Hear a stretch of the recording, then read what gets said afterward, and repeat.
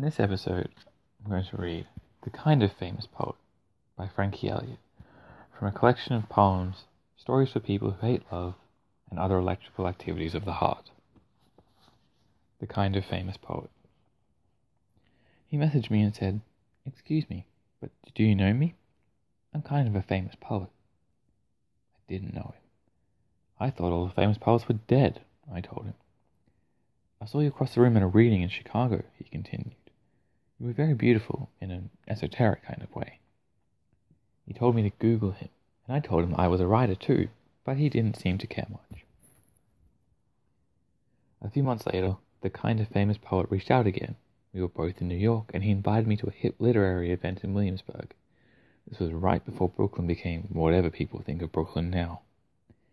I showed up at the reading wearing a low-cut, backless leotard and a long floral red skirt I had borrowed from my best friend. If you saw this outfit, you would understand how amazing it was. I also was at the tail end of a nervous breakdown and was nervous breakdown skinny that year.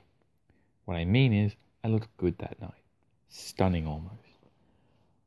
I was always most desired when my body was just bones and my brain too nervous for food. Feeling confident and stunning almost, I walked into the event, tapped the Kind of Famous Poet on the shoulder, and introduced myself. He looked nervous, breakdown skinny too. He shook my hand, said very little, and promptly ignored me. He sat in front of me, and next to him was his actual famous movie star friend. She had just written a self-help book. Why are movie stars always writing books? As the other writers stood up to read, I watched the poet sanitize his hands 9 times. I memorized the back of his graying, kind of famous head. When it was his turn, he was the main attraction. The bearded host introduced him. He pulled out his book with its favorable New York Times review and began to read.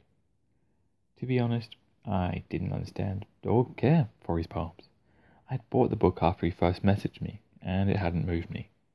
It's pretty easy to move me. I'm like thin glass with a crack already making its way through. I like to cry reading others' misfortunes and compare and contrast them to my own. During the poet's reading, the audience was silent, but the bartender began collecting empty bottles, clinking them and throwing them into the trash. It was quite loud. The bearded host got red in the face and said through gritted teeth, "Hey, can you please stop doing that? We are in the middle of a poetry reading." The bartender must have been having a bad day, because he shouted, "You're all a bunch of pretentious literary assholes." He wasn't wrong, though. It had been 2 hours, and not one New York elite writer had acknowledged my presence. The poet paused, and then continued to read from his book over the crinkling of empty beer bottles, but his confidence had faltered. His voice was less steady. No one was paying attention anymore. A minute later there was a shouting, a scuffle, and a bang, a breaking of glass behind us. Every pretentious literary asshole's head turned around. The bearded host of the evening had punched the bartender, or maybe the bartender punched the bearded host. Somebody now had broken eyeglasses. The poet closed his book and sanitized his hands. That was that. We all emptied the bar and stood outside, unsure of what to do. I didn't recognize the famous actress, but gave her a copy of my not-famous book anyway. She probably threw it in the trash. Despite my low-cut, backless leotard, my borrowed long red skirt, and nervous breakdown skinny physique, the poet continued to pretend I didn't exist. Maybe he thought I was ugly now? Maybe I look better in the dark bar from across the room. Maybe he has no idea how to talk to women. Maybe something unspeakable had happened only moments before I walked through the door. It's not always about you now, is it? Finally, he asked if I wanted to go to a gay bar with him and the actress, while admitting he didn't drink.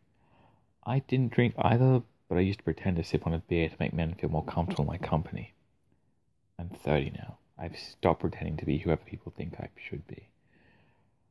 I wandered behind the poet and the actress, thinking how only in New York would a poetry reading end in a fistfight, and only a sort of famous poet would invite a girl he thought was esoterically beautiful somewhere, and then ignore her. None of that mattered, though. The day before, I had said I love you for the first time over the phone to my new boyfriend, a tattoo artist an embarrassing number of years younger than me. We'd known each other only 3 weeks, and I was about to move to LA so he could ruin my life. Thank you for listening.